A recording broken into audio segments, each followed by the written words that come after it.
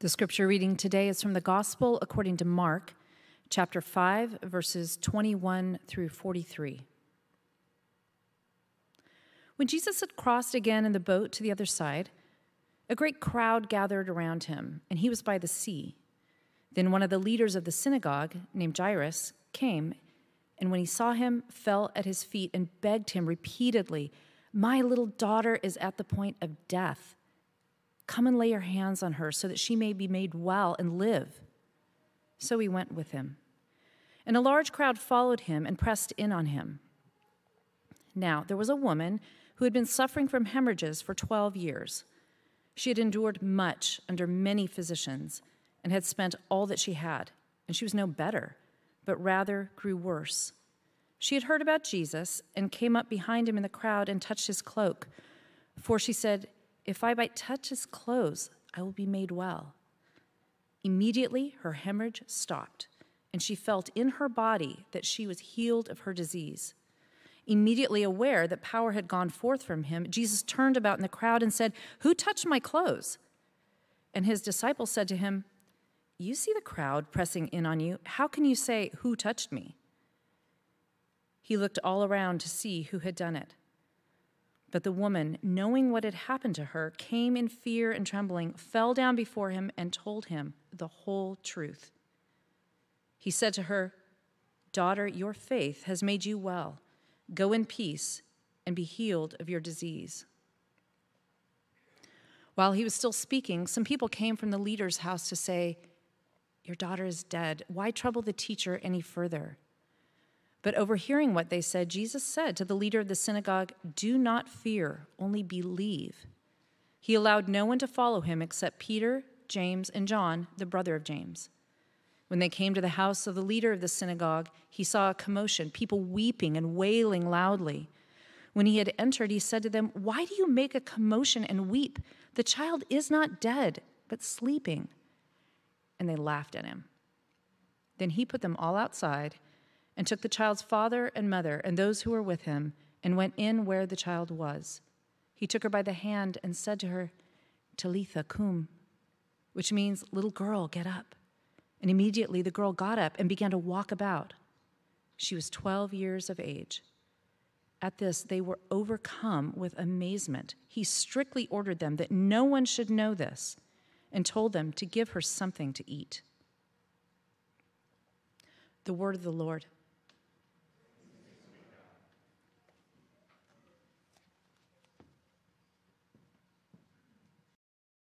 Hi, everyone. Good morning and happy Pride. I am today in the high desert in Tucson, Arizona, this week with my partner's family who are from this gorgeous border place. I think you can see it a little bit behind me. It's just stunning. And the internet isn't too strong up here, as it shouldn't be, I think, and so we'll see how this goes. So first, thank you, Fred, and the leadership of City Church for the invitation to be here. And thank you to everyone who is leading and supporting this really moving service. I'm a fan of your community. And thank you, City Church, for your witness to the gospel.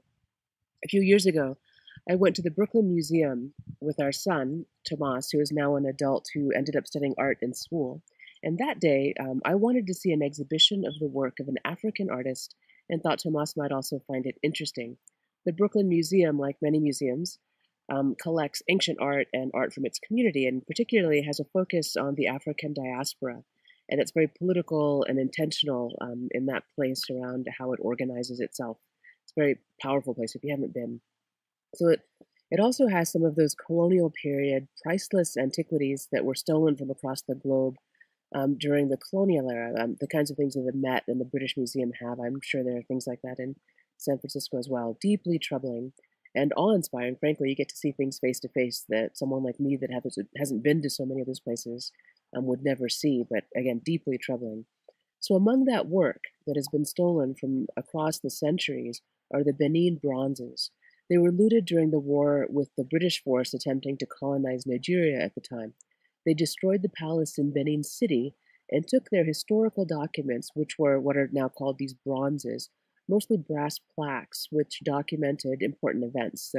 And they're ancient, priceless, and there's currently a movement to get this work back to Nigeria, where it is both of sacred value and, of course, also of historic and cultural value. So the work I wanted to see that day was from the Ghanaian artist El Ansui, who was born in Ghana. And just in case you're interested in looking him up, it's Elansui. He's living and working in Nigeria, and he was trained in Europe.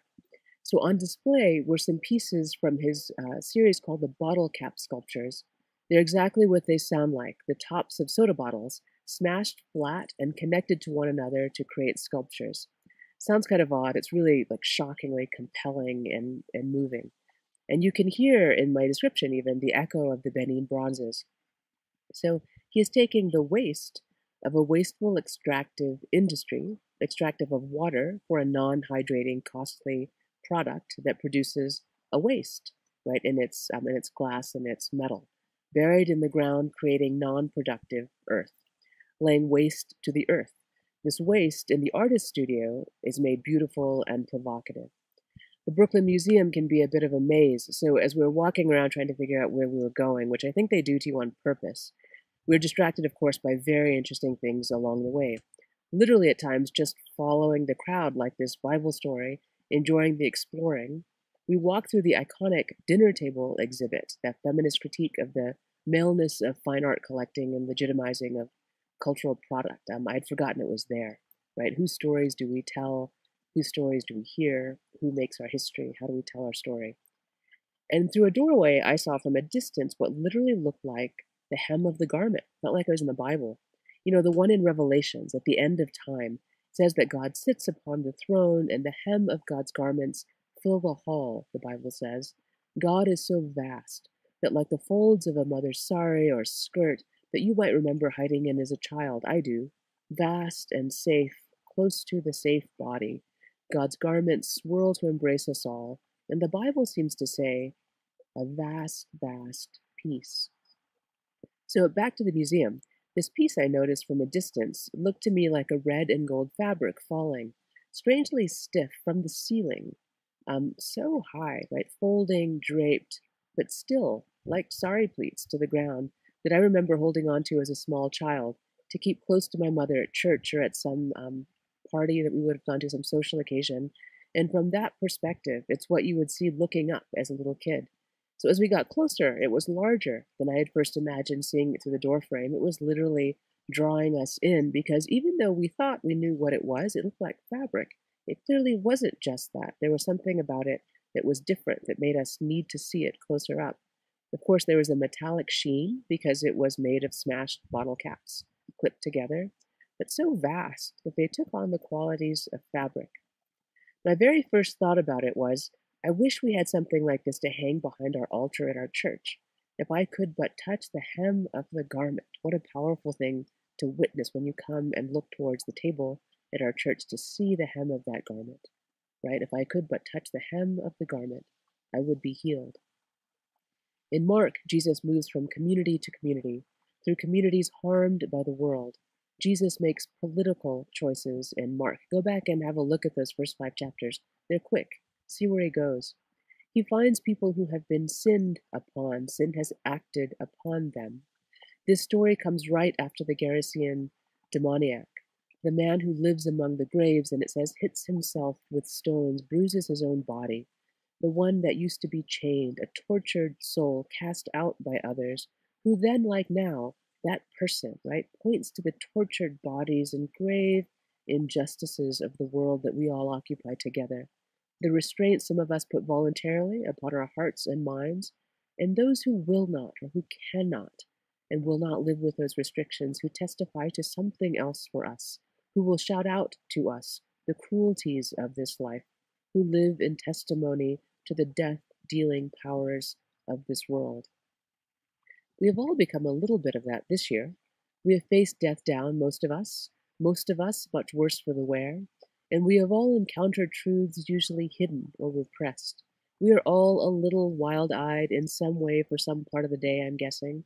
I wonder if we can just tamp all that down and go back to normal. We probably can, but we probably shouldn't. What does it mean when almost everyone has known what it means to want to reach out for the holy garment? Almost every one of us have known our need of healing. Haven't we all been changed in this past year?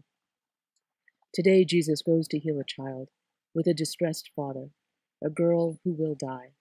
His little daughter, the distraught father says. He clearly loves her. Little daughter, he says.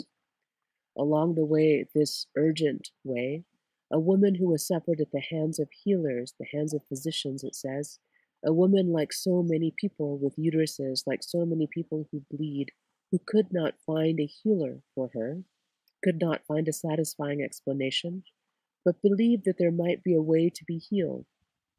She touches him, it says, or actually just his garment. She reaches out from the crowd for what she needs and feels her own body healed, it says. She is well. And Jesus, it says, feels something too. Some power has gone out from him. He is changed. She took it, but don't worry, he's all right. But he felt it. It is a kind of play on Pentecost and communion, isn't it? Her life-giving blood that has overproduced become a threatening, life-extracting waste. Threatening to her own life, is put right.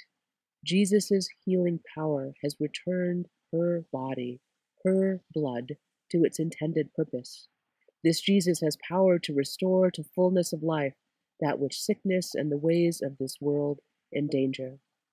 Now, I don't know what kind of pride you need this year, where it seems like what was made to give you life has become a terror or exploited for a harmful use, or narrated to you, made meaning of, in ways that are not true to you, twisted upon itself and made a product or a commodity.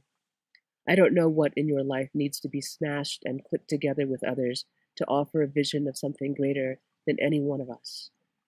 I don't know what you reach out with when you imagine healing for yourself, a better day, or justice for your communities. I do know the healing garment is vast as God's love for this gorgeous creation of which you are an essential part. Let that garment be your horizon, the place your vision takes you. It means you can reach deep for the healing you might be afraid to name, for the justice and restoration that seems impossible. The Bible today says to us, reach for it. Amen.